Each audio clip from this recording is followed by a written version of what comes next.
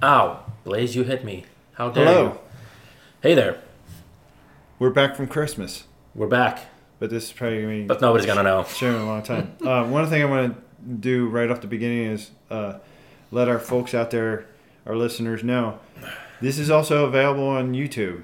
Right now, it's under my YouTube channel, Blaise Weller. We'll specifically put it to the Film Dick side, but if you want to view the video as of now, feel free to go to YouTube and Type in. we're on camera. Yeah. So these are also available on YouTube. Get the visual aid happening with Yes. it.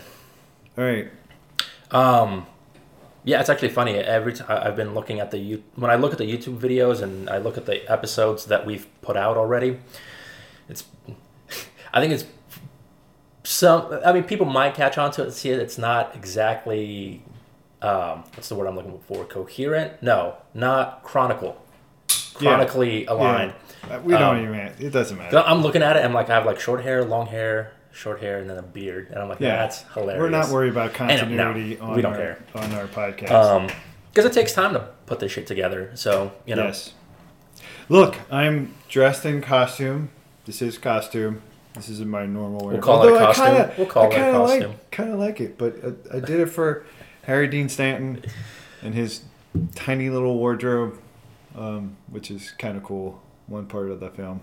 You want the simpler the better, man. Just jump right in, or let's kick this off. So this episode's movie is Lucky, directed by John Carroll Lynch.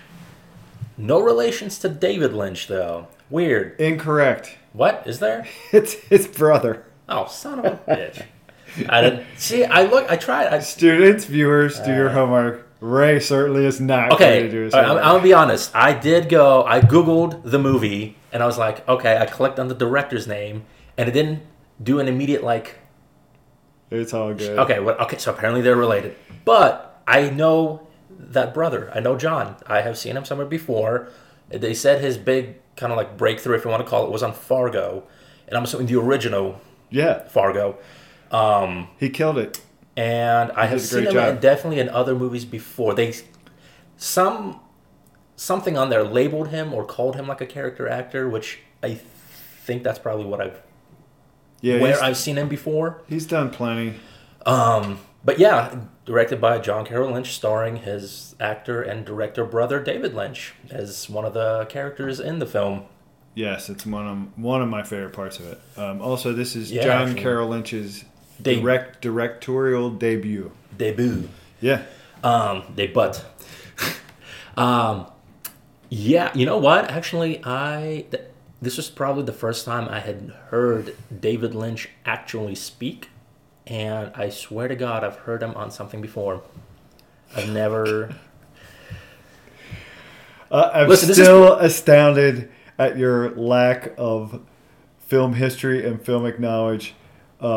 And people are that listen to the show, some of the things they say, and I'm like, I don't know how.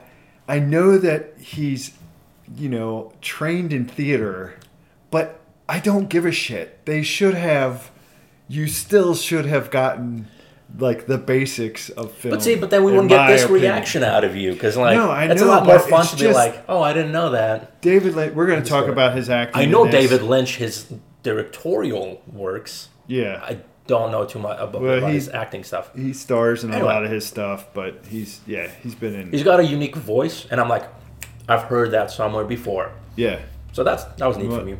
We'll definitely talk about that. Do you want to just jump into it? Yeah. So Lucky stars Harry Dean Stanton, Kentucky boy, West Irving, Good Kentucky. job. You did. Yeah, I did. Yeah, I did. Yeah. I did.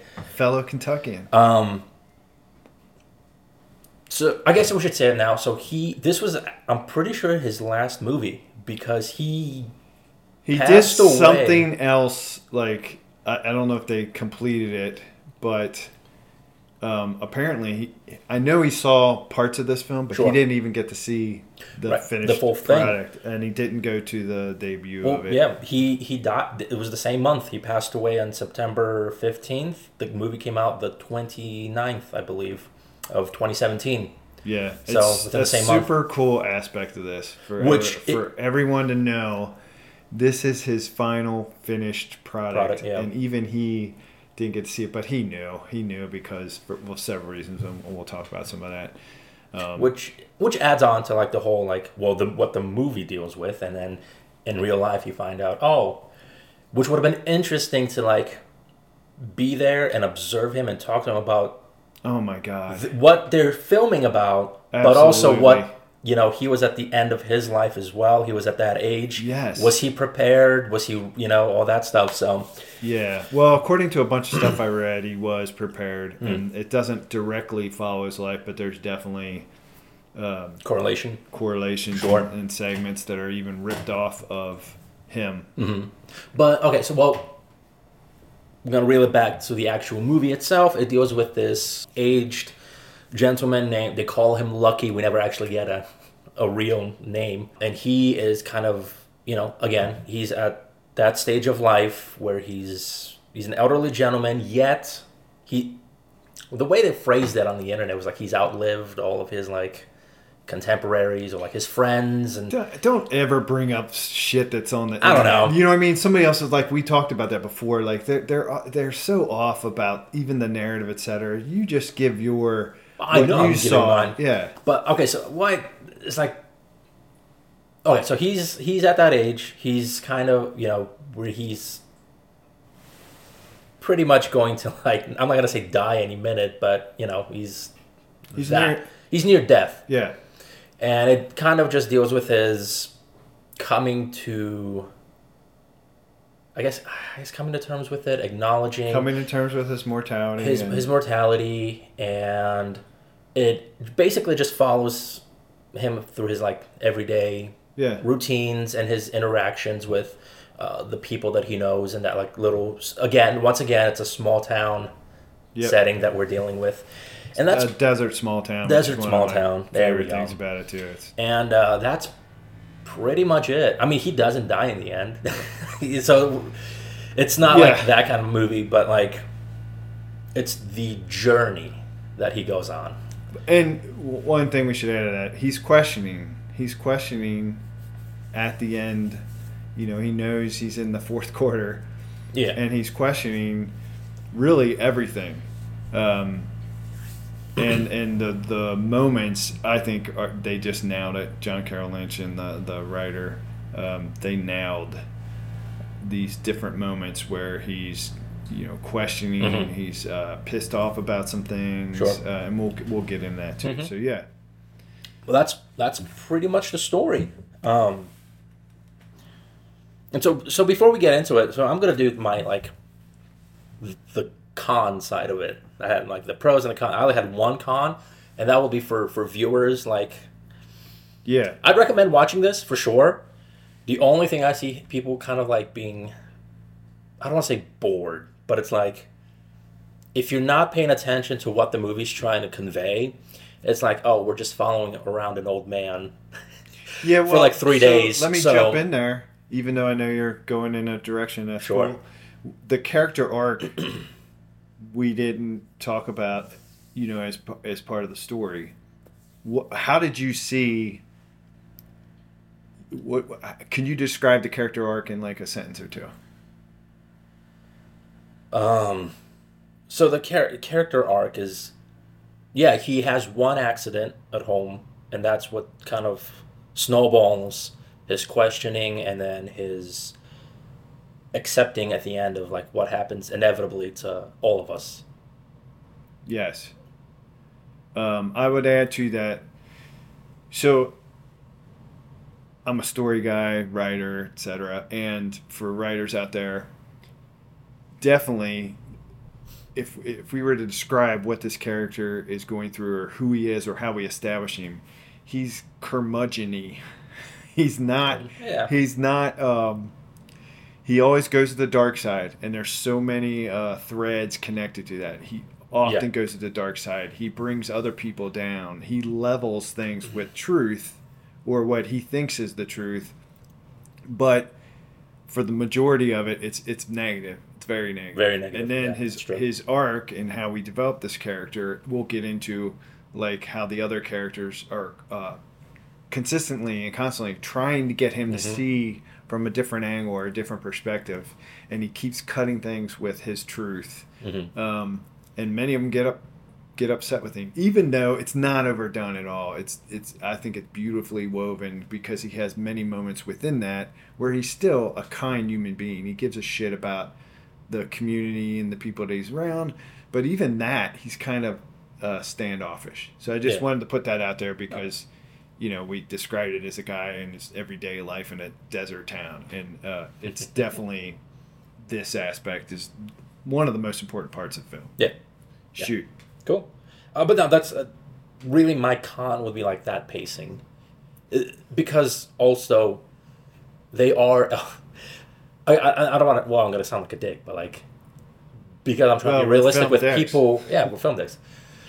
With people who, again, might not be, might not grasp, again, what the movie's trying to tell you. So you have this like elderly actors also like talking. So like, the dialogue is not. It's not very like fast tempo. It's very slow, and I'm starting to think actually it was intended to be that way.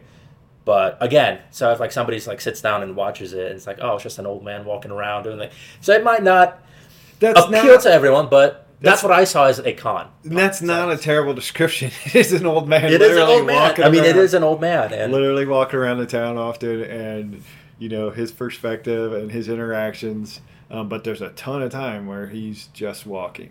Walking. I love that stuff, and I think it's fresh compared to what has been happening, what we have been seeing, and we're both like we've become not anti-Marvel, but we're sick of the continual, everything is action-packed, explosive, but they're falling away from like good story threads. Yeah. Well, no, you know what? I like those wide shots of him walking too, because it takes us back to Patterson and those little vignettes. And maybe I felt like it was like, hey, like look at this old man living in this old town that's like falling apart. So I didn't know if it was trying to be symbolic in that way. But definitely the landscape. But the landscape was cool to see town. But that's definitely connected to it's an ancient cacti desert, and he's walking around. So definitely, and we're doing a lot of things with mood and tone. Sure. With those shots. Right off the bat though, and I'm sure you probably have this in your notes too, but literally the opening scene of the dirt road and then the little turtle walking across it. At first, I thought, the opening shot of the desert with the turtle crossing, symbolic, because it's, turtles, an old man, the pacing it's going at, and then the whole, like, tortoise and the hare thing, like, jumped into my mind. I don't know if you thought about that, too. Not really the hare, but, the symbolism of the turtle, for sure. Tortoise. The tortoise. Harry David Lynch tells everyone, yells at everyone. He's a tortoise, not a turtle.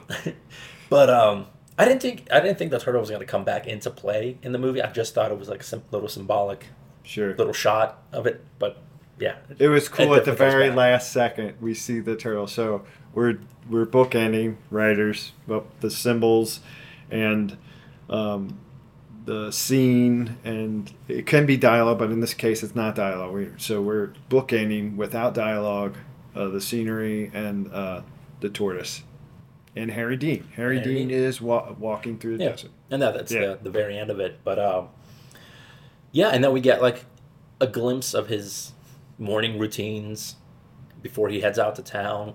And the thing I put on there, like the little refrigerator bit, I found that funny. It was just one glass of like milk. I think it's milk or it's milk. Yolk, egg yolks. It's milk. Just with like 3 cartons of milk, and that's it. That's all he's got in there. Right, and he's definitely following. He's got habits and patterns. So he finishes the 1 carton of milk, and then he slides the other 2 over. Yeah. And let's talk a little bit about that. So one of the things that I wanted to bring up to new filmmakers and writers. This is a beautiful film to watch to understand how to establish characters. It's also a great film. I suggest any new filmmaker, any filmmaker, really watch this, because the shots and the shot selection, I think, is impeccable. It's not anything super fancy. Most of the shots are mid-close. Yep. They're not wide. You're right. The one where he's walking in the desert is wide. Well, when he's walking outside, when he's walking around, we do wide shots. But other than that, almost every single shot is mid-close. Yeah. And then he does put in some close. And the reason I suggest this for new filmmakers is just shoot your short. Do it the way your instinct tells you. Watch this film, because it's a framework and a nice lesson plan of the little things that you can add to it. He doesn't overdo anything, and often that's what a lot of people do, is they like trying to overcomplicate, and it can screw up the story and everything else. So I definitely think this is a great film for new filmmaker and anybody that's interested in film, because that's unique. The uniqueness is how many mid-closes there are. That's not. Did you notice that? It's not a frequently used, if you want to call it, technique, and that was something that I think John Carroll Lynch should be accredited for. That he did something that was pretty unique, but at the same time he didn't overcomplicate things or try to pull off any kind of ridiculous shots. Yeah, well, for the most part, it's simple shooting. Yeah, doesn't mean that's not difficult or I mean, it's incredibly beautiful. Well, that's going to take me to my next note that I have on here. But before I go there, what you just said about establishing character, it takes us back to the principle of showing the audience, not necessarily constantly telling them. Absolutely. I figured you would pick up, we're definitely, and how did you like that? And that's what I wasn't able to grasp right away? Not grasp, but explain before. Yeah. That's what I like being told. Not necessarily if a movie is filled with messaging and stuff like that. I want us to either have to think about it and let it simmer and stew in your head a little bit, or they do a really good job of visually doing storytelling. Don't spoon feed us. Not be the exposition dialogue, etc. Yeah. And again, this is good writing. This is what I want writers to watch. This is great writing. And it's great filmmaking and shot selection. We do a series of, cut to shorts of what he does in everyday life. And did you also notice this is, I was reminded of the podcast we did on You Were Never Really Here. Okay. And The Wrestler is also a good example of this. And that's, did you notice we don't see his face? It's okay if you did. We don't see his face until 3 minutes and 30 seconds into the film. Oh, I thought we see parts of his body, and that's what's wonderful is we're establishing that he's an old man. He's wiping his underarms, and still we cut it at the neck, and he's wiping his underarm, and you can see his body is it's an old man. It's kind of it's an old man body. He's not necessarily falling apart, but we see that as the story continues to do. But like you said, he's doing his exercises. We see where he lives. The camera just moves around and shows us place, and also shows us what his routines are. So that's how we establish the character. But we don't see his face for 3 minutes and 30 seconds. And that was another thing that I loved that John Carroll Lynch did was it's not quite a hat shot, but it's angled up with the blue sky and a little bit of desert, and Harry Dean walks into the frame. And that was at 3 minutes and 30 seconds. That's the first time that we see this old man in his garb and his face. Well, and it's just beautiful. Which actually brings me to the shot right before that, which is when he's getting ready to leave. Bam, bam, bam. And then he gets, again, wide close shot of the front door. And he gets to it. He opens it up, and it's like a bunch of light coming through. So it's like another thematic. It's beautiful. Symbolic thing. Yeah. That's the next note that I had on there. So 3 minutes, 30 seconds before you see his face, and then it's another minute. It's a little more than another minute after that before there's any dialogue in this film whatsoever. And beautiful writing. Again, we just hear the sounds. We hear the sounds of his routine. We hear the sounds of the desert, which I totally love, and that sets the tone. And that's what I want to express to new filmmakers. Don't forget or just understand how many ways that you can set tone. And one of the best ways, obviously you're working a camera visually, place, setting, take your time with it. Show us. It's my favorite. It's kind of the newer aspect of filmmaking, or that hasn't been done a lot. That's still fresh, and it's just something I noticed, watching this film, and that I loved. Well, it's like in places like that where you can afford to like go to like a little small town like this and shoot all this. Like, let it speak to you, right? Don't force anything. Just film your just shots. Don't go over the top with anything really, and it'll just do the job for you of what you're trying to convey. Yes, show you in tone, and then the ambient sound of the wind in the desert, and that says so much about this is an aging character, and you get that kind of feeling of, he's old, he's near the end. Mm-hmm. Yeah, and then they have this really good thread of which gets, resolved in the end. But he keeps walking past certain places, and there's one in particular where it's like a tunnel. You think it's like this weird fancy kind of arch or something, but they only do it like facing from the arch inside, facing him. Yeah, you don't know who he's talking to. So he just turns to the camera and just keeps yelling like, "Well, I'm not gonna." Yeah, you are. Wait, we're not restricting our name. He says cunts. I hate that word. I don't ever use the word, but it's appropriate. It's appropriate for the character. Again, writers, filmmakers, don't like tone down your. If it's appropriate, it's appropriate. I always say err on the side of subtlety. Don't be gratuitous. But it's perfect for him. Yeah. But Ray's right. It's one of the coolest parts of this film. We don't know what the hell he's doing or who he's talking to. Exactly. And there's a couple of threads where we don't know who is he talking to. But as he's walking around the town, this is a place that he goes past. I think it's threaded at least 3, probably 4 times as he's passing this little archway. And there's something beyond it, and you hear noise, but he turns and either gives a growling look, and often he says, "Cunts," and then he walks on. And then it's later, as the film proceeds, we find out a little bit of what it is, but we don't even know the whole story, which is another element of this film that I thought was fresh and that I loved, and the writing, and that is, once again, we don't explain everything. And this is a case where, like, we saw some films, and we argued about, I don't want to be everything to be spoon-fed or explained. I know you don't like spoon-fed. But in this film itself, there's a couple of things that are never explained, that not fully explained. We're just, that's what it is. That goes back to, I felt like John Carroll was stealing from David Lynch in that. Because David Lynch does a lot of that in everything that David Lynch has done. There's scenes that don't follow the fucking story, and I'm cursing. I shouldn't, because that's how I teach: establish, develop, climax, blah, resolution. But he breaks the rules, and it's wonderful. It's enjoyable for mentally, visually, if you can pull that off. But that's definitely one aspect that, and I saw there's a couple influences of David Lynch that John Carroll, either maybe they had a conversation. I kind of doubt that they did, but that he was influenced by. Well, you don't know. He's like, bro, what do I, do you mind if I? Well, here's one real cool thing about this film that I found out in like looking and reading all this stuff, and I was reading a lot about the writer, and David Lynch kept his mouth shut for the most part, which I love about it, because he's basically he's respecting his brother and the writer and the whole unit, but there's one moment that he came in, and we'll just talk about it later, but it's really cool, where he opened his mouth and made a suggestion,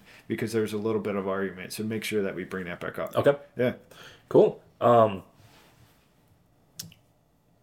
We already talked about the small town feel and just little vignette shots of the town and his daily.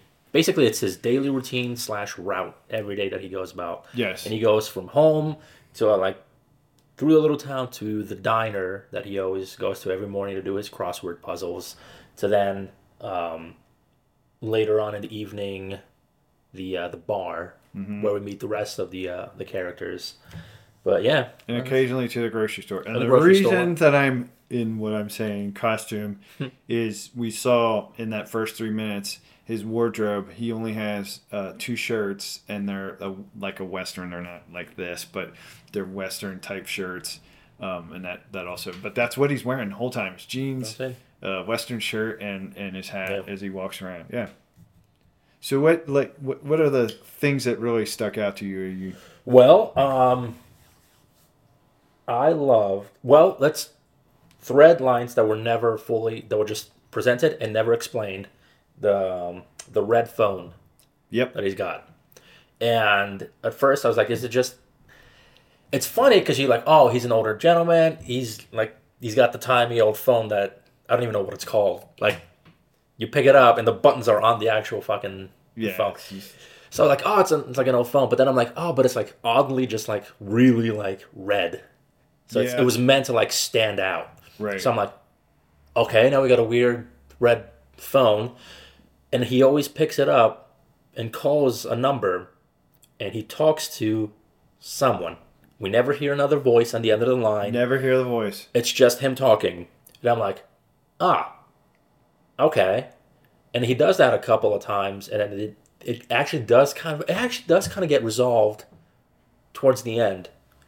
Not complete. I would say this is definitely an element that is... Well, which made me think... Go ahead. Was it something he was dealing with psychologically?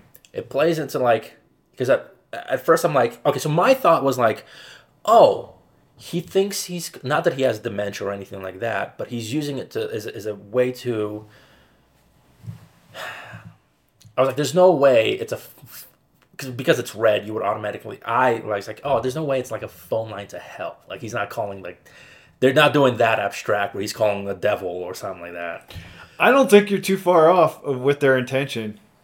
But he was calling somebody who is in the afterlife, I guess. Is that what you think is... I mean... It's not explained. It's not explained. It's up to the viewer to decide. And that's one thing I fucking love. And it's also kind of David Lynchian. But that's great that you said it. I felt like it was a direct line to God. Or, like you said, someone else that has passed on. You definitely get the feel of that. Mm-hmm. So it's like, it doesn't really matter. Like, we don't have to know. And it's so cool that they don't explain it, and they don't say like it's a brother of his or somebody, but he expresses love to that. And this is an important thread too, is his inability to open himself to that other perspective of like kindness and love. And all throughout this film, in the writing, other characters are trying to get him to kind of open up and also try to include him, and his dry,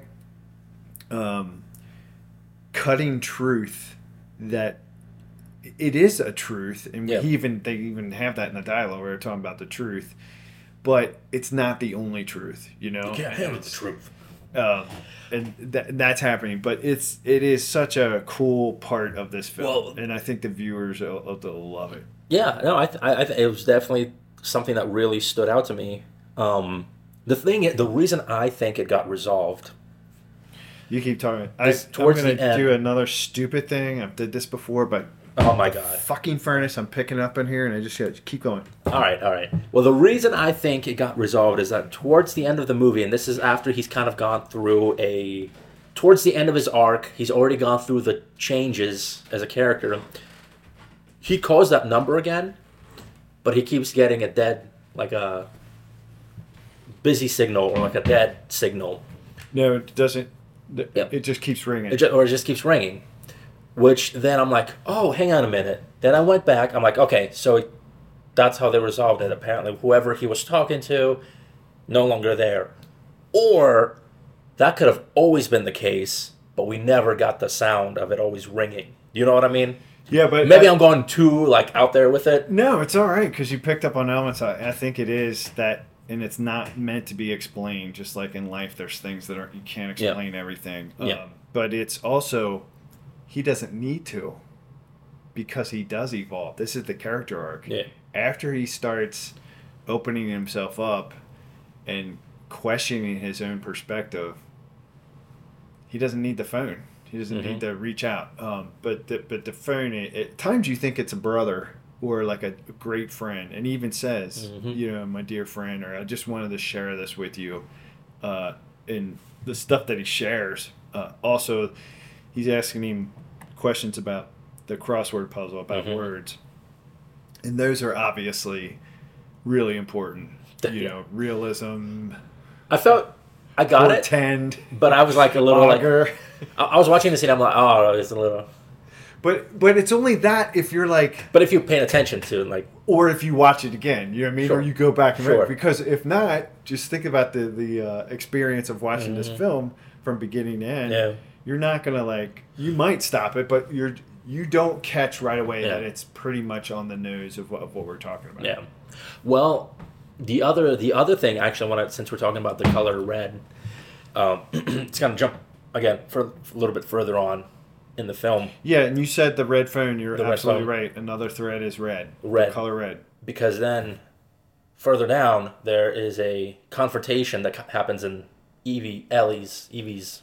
Yeah, the bar. The bar that he goes to, and then we can hop back to like what actually happens inside here in just a second. But he goes outside for a reason, and then I think Paulie, his buddy, comes out to like calm him down, smooth things over, and then he like gets drawn to like this really like heavy rock music coming out of like a bar, just like a couple bars down the street. Are you gonna explain the whole scene? Or like you going in that direction? I'm just gonna interject. Not what happens in the bar, unless you want to go back to No, the other part is the red. Yeah. There's also in the beginning on his coffee pot. There's this. Then he does do an insert shot of this. That's one of the few times that there's an insert shot, but it's the blinking 12. It's like 12 o'clock of a red light that's blinking, and that is as the film continues. You know that. It's kind of like a comment on time is running out. Do you know what I mean? Like, I don't know if you caught that, but that's what I felt it was for. But the red of that, the red of the Polly, and the bar. Yeah. Well, okay. So now I'll come back to this 12 o'clock thing on the coffee maker. But yeah, he sees his friend Polly like head in that direction. It's almost as if he was like drawn to it. And Polly is. It's a really interesting. Very interesting, because then he heads in that direction, and like heads in, but like he heads in that direction while looking at Lucky this entire time, and then they pan the camera and like Lucky follows him down to the same bar through that like these red like kind of like open like little patio area, and they do like a side shot of him walking past all this like graffiti and stuff, and he goes through this door that's got the word exit on top of it. Which is... that's on the mark for sure. Yeah. Exit. So you're exiting this life, and it's all red, and it's definitely hell. Yeah. Or it's the wrong way. Mm-hmm. You're going the wrong direction. But they cut away, though. That's it. He enters, and then it shows that he's clearly looking down the stairs towards the bar. Then they cut, and then you go to the next scene... which is actually him waking up, almost as if this was like a nightmare. Yeah, it's kind of reminiscent of Christmas Carol, Yeah. But that's such a cool shot. Again, this is like an unexplained. We get it, and we get the symbolism of it, but it's beautiful. This is David Lynch all the frickin' way. Yeah, it's like very Twin Peakish, and he's walking up, following the buddy, and the buddy has that it's the only time that Paulie has an ominous look on his face. Yeah. He's always kind, he's always sweet in the bar, and he's always trying to get Lucky to see the other side, and he's always understanding of Lucky, but Lucky was a total asshole in the bar and was coming out because he wanted to fight. Maybe we'll talk about that scene, but then they move to this, we'll say the hell, but he moves up past, and everything is a red filter and you nailed it. He's up there, and the friend already went in, and he looks down, and his camera kind of angled up a little bit, but he's looking down, so that's clearly like the symbolism of it. Yeah, and but at first I thought it was... Folks out there, if you like David Lynch, you gotta watch this film just to see these little things that are... If you like David Lynch, you'll like his brother, John Carroll Lynch. Well, it's definitely different, but it's cool. It's cool to watch a film that somebody else is doing that is fucking related and grew up with this. Well, of course, he would be influenced by his older brother. But it's incredible. It's a fun part of the film is to watch those influences. But God, just one more thing going back to this scene that we're talking about. It's interesting because I thought it was. We kind of went into more like abstract theme of what I was trying to portray, and at the same time, I'm like, okay, so prior to that, we had one of those moments where Paulie was talking to Lucky and kind of trying to bring light into him, kind of like optimism and stuff like, and telling him where he was coming from, what he kind of went through before he found Elaine. Yeah. And he was like calling. They said he was like a hustler and like stuff like that. He was a bum, ungats. He was nothing. Yep. And I thought it was like, oh, I'm like for a second, I'm like, oh, are they implying that he's had like, dealings with like bad stuff? Could be. It doesn't really like matter. It's again another thing that's not like explained. But yeah, it's not. It's never. They never go back to it again. It's just a one-time scene, and that's it. But you're right. And this whole thing, the major theme, and I hate using that word theme, but the major, what is portended, is this play of light and darkness. It's like it's the yin and yang that's going back and forth, and Lucky is the darkness. He often brings other people that are positive or trying to share something with him, and he cuts them off. He doesn't like small talk, and so he keeps going to like the dark side, and there's this other light. But they do it in so many different ways with symbolism, and the music in this is flipping outstanding. Did you like the? Well, I definitely caught the Johnny Cash song. I was like, oh, I get it. I get it. And that's, I think Prince Bonnie is the person that wrote it, but I love that they had Johnny Cash singing I See a Darkness. It's such a great song. I'm like, they were like one away from just doing Hurt or well, they're kind of similar, but so I'm like, in that song the lyrics are, the moments in life, there's joy and there's these things, but I see a darkness. The darkness comes in and overtakes these other things, and that is what this film is about. That's what we're trying to get this character to learn, and what this character is learning. And that I love that. That was one of my favorite shots in the film. Is when after that he goes and he lies down on the bed and he pulls the covers up, and it's one of the few. Like a bird's eye view. You want to call it bird's eye view or God shot, but the camera's panning back. It's pulling away and opening up the scene, and he's all alone, and we hear Johnny Cash singing, I see a darkness, and it's beautiful. Did that scene affect you? Did you like hurt your gut when you felt for him? Like, God, this guy's... Yes, but not as much as... the scene prior, and this is gotta be now. I'm gonna talk in terms of acting wise. The shot, if not one of the very few close-up shots, is when he's talking on the phone about the mockingbird that he had shot when he was younger, and I was just like, damn, it's just one of those, like, again, not overacted, he's just. And if anything, he pretty much had the same facial expression, so it was all in the dialogue that he was doing, and just kind of feeling the regret, and like the remorse of it all. It was great. It was great. That and I love that. It was the whole like it's a close up shot, but they very slowly like they close in even like a little bit more as he's going through the monologue, and that one was like really impactful. And so we should tell everybody that he's talking about a mockingbird, and it's really significant, and it's on the phone. It's one of those things where he's sharing with his friend or God or somebody. I had this and he's suffering. Like this guy is hurting. He's definitely hurting, and he definitely feels the dark, and he's definitely feeling his mortality, and that's what this film is. It's about. And he expresses that when he was a kid, he had this old beat up BB gun, and the mockingbird was there, and he said, I aimed it and I shot him, and he killed the mockingbird, and he said the overwhelming silence that I had caused. Mm-hmm. And that is so beautiful, because throughout this film, the ambient sound and the music that they have chosen is just perfect to me. And that comes back into play later on in the film when he buys the crickets.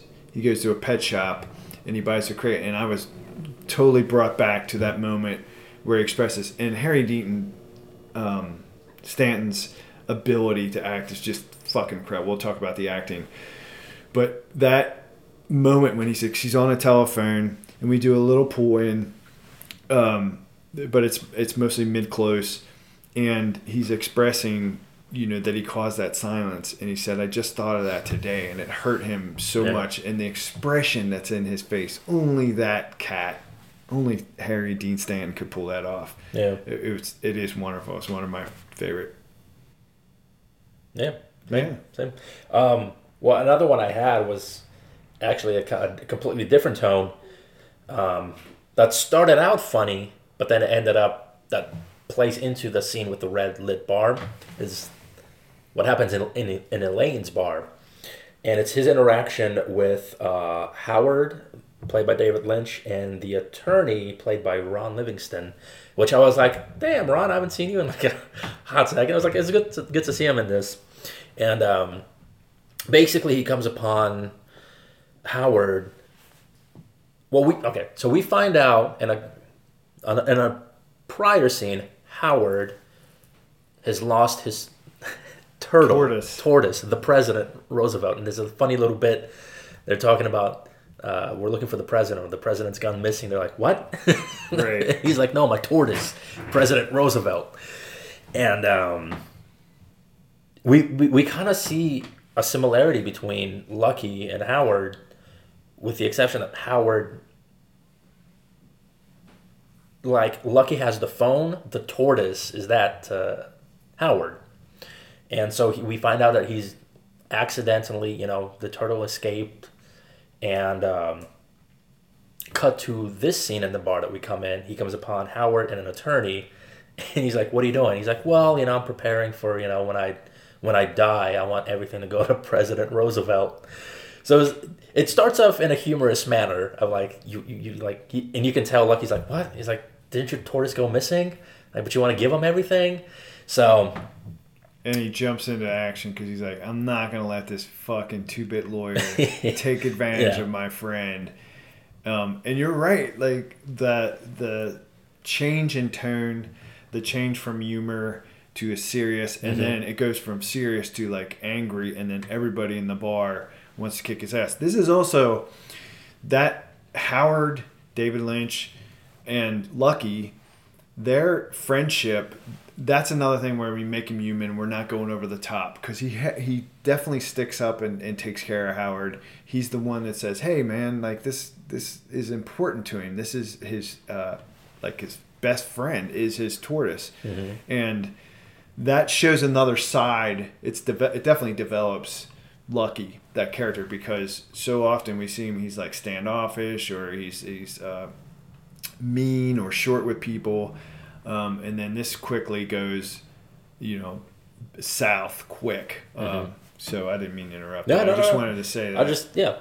I just found it very humorous, and like the way it starts off, and then it leads into like a more serious tone, and then David Lynch has a great monologue about like what President Roosevelt basically represents. Yeah, meant to him, and what give us some of that. What did he say? And he talks about like. He was like, the whole...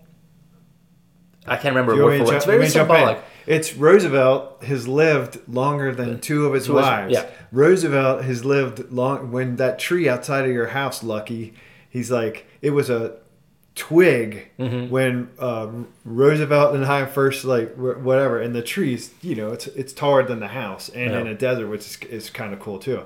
So he totally expresses, and we go from this is humorous to like, oh God, I get that, like that. It's like just you immediately hurt and feel for this character, and it's. But he has that great couple of lines about like.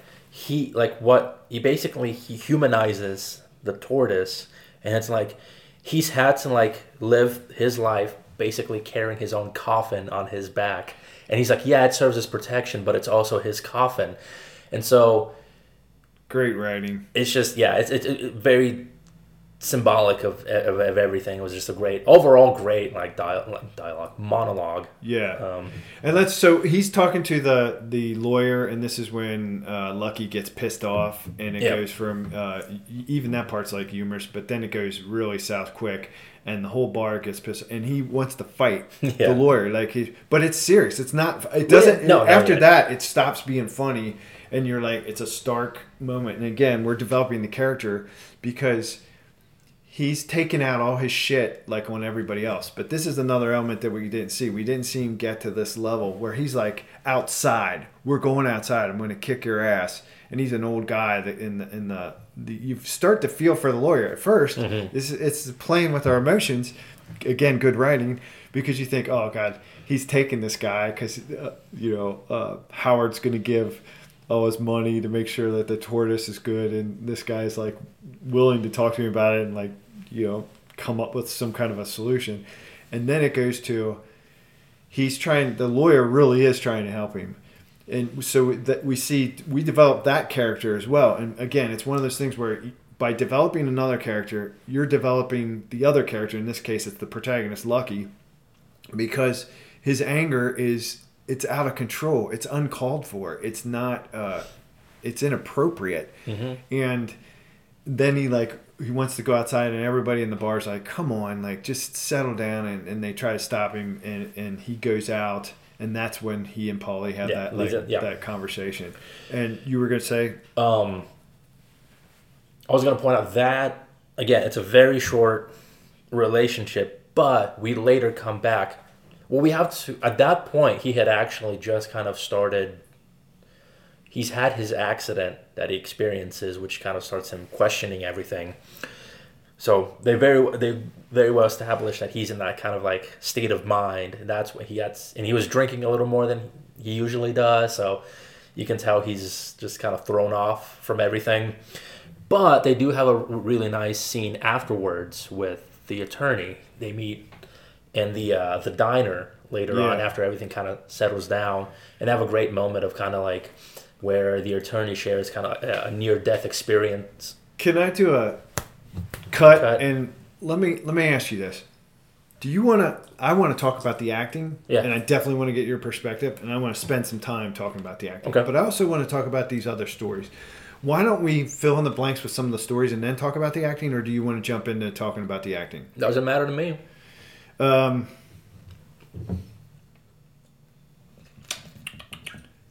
I don't know. Let's do the stories. Okay, yeah. Well, let's establish a little bit more. He's going around the town. People are trying to help him out. In the diner, everybody's kind. It's a place where the collective go. And he goes to the diner, and he goes in there one day, and there's a homosexual couple, and they're all younger. They're sitting where he usually sits, and he gets disgusted, and he goes and he sits somewhere else. And he's making comments about that, and he's shaking his head because these two guys kiss, and he's. I thought that dude was bisexual because he was acting like making out with the girl's neck when he comes in. I missed that. And then he sits down at the booth, and then that's where he turns around and then kisses the dude, and I'm like, regardless, but he doesn't like it. And then somebody tries to reach out. That's not when the lawyer comes in, I don't think. No.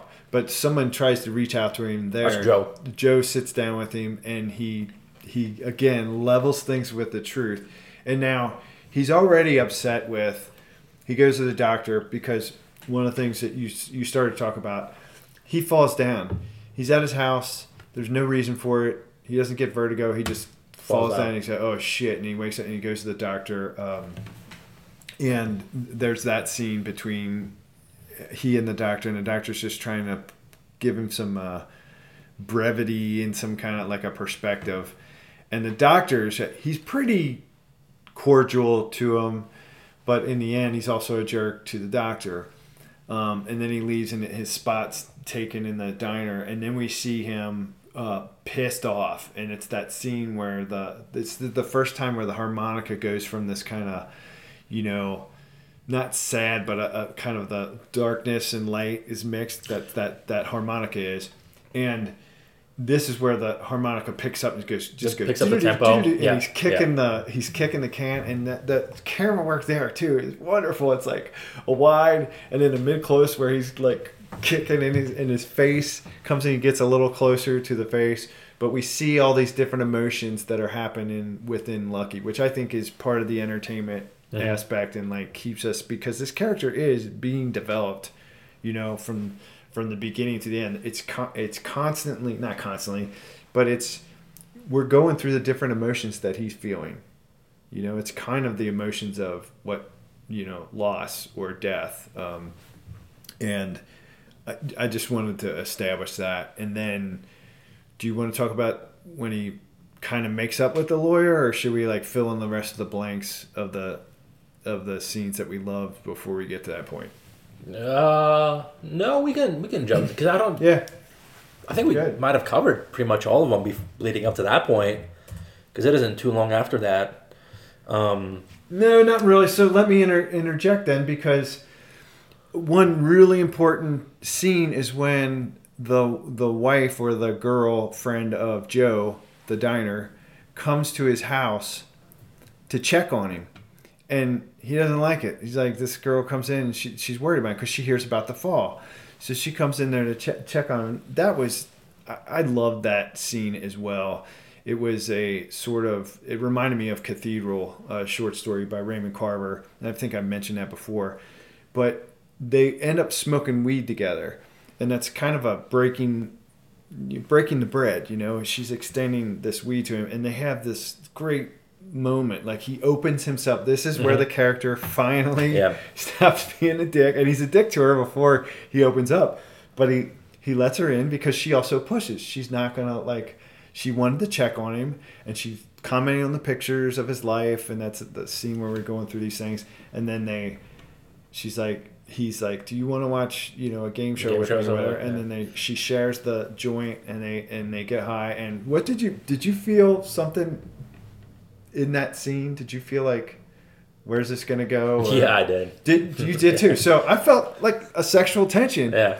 And which was really cool, because again, this is something the character thought was completely gone and isn't going to happen. And his curmudgeon-y self, he's locked himself into this perspective of what he calls the truth. And she's opening him up, and she's starting to she looks at him like, this guy is he is a handsome man. He's a cool dude. And she's teaching him about Liberace, and he opens himself up there. He admits that he was an ass. And again, this goes back to Cathedral all the way, because, it's a selfish, jealous asshole that's making fun of a blind man. And then as he starts to open himself up, he puts himself in the shoes of a blind man, and a similar thing is taking place. He's put himself in, she doesn't know who this is. And he admits, he used to call him a fruit. I thought he was some kind of weird fruit. And he's like, I was such an asshole. And he admits that he was an asshole because Liberace can play the piano. And that's what they're having, this moment together where they're watching him play the piano. And it's really cool. And there is that. I was glad that you felt it too. There's that sexual tension. And then she gets up. She's like, well, I got to get back to the diner. And she hugs him. And at first he's just sitting there like this, and she hugs him and she doesn't let go. And then he hugs her, and you hear this incredible sigh let out. And she feels awkward too, because she is feeling a little, attracted. And she's like, well, I gotta go. And she said, are you, I don't know if she says, are you going to be all right? But he admits this is a huge scene, because he's opening himself up. He's admitting his faults. And then he says, I'm scared. I'm scared. And she says, I know. Yep. Yeah. But she fucking leaves. She doesn't stay to she's scared of kind of what she felt. And she's like, and she takes off. And so he's left with expressing that emotion. And then we go to the diner with this is where, because he was able to do that, open himself up, now he can, like, he's been an ass to this lawyer every single time he sees him and, wanted to fight him. And then we have this beautiful scene in the diner where the lawyer comes in and go. Oh. He shares his own. Well, it starts off by saying, he asks him how he's feeling or doing, and Lucky says fragile or something like that, and then he tells him he fell, and then the lawyer, I think actually his name is Rob. I think it might be Rob. He shares his own near-death experience that he had, and kind of how it put a perspective in his life. And then why he does like his profession after like so many years of doing this, and what value he sees in it. And it talks about how his family, will be sad the day I'm gone. The day my body is like buried or like taken away, they're gonna be okay. And there's this great line again though, where Lucky kind of interjects again, not in an asshole kind of way. Yeah, but in a more leveling the truth. And he's like, you'd be dead. Well, like, it doesn't change anything for you. He's like, yeah. And he's like, how do you mean? He's like, you're still dead. Right. So, yeah. But this is another moment where another character is reaching out to him. Right. So that's what this film is about. It's this small town and all of these people caring for one another, and he can't take the care because he's hurting. He's afraid of his mortality and these things that are happening. So they keep reaching out and they keep trying. Yeah. And this is I don't want to say slow burn, that's incorrect, but the gradual development of him is he starts, like, I don't even want to say opening up. He definitely opened it up to the girl in the diner, but he's starting to open up a little bit here. But he's listening. He's no longer just like, a curmudgeon that's like, blah, what do you got though? You don't know what you're talking about, kind of thing. I kind of want to, go ahead. Well, no, I was going to say that's pretty much all builds up and cultivates to this great scene where he goes to the grocery store lady's son's birthday. Yeah. And it's a great scene where... Let's do this. This is going to be, I think, one of our first, I think. I'm going to go get a beer, and maybe we'll cut this into 2 episodes, but regardless, I want to talk about the acting, and like finish maybe the second half of the story in the second part of this episode or the next part.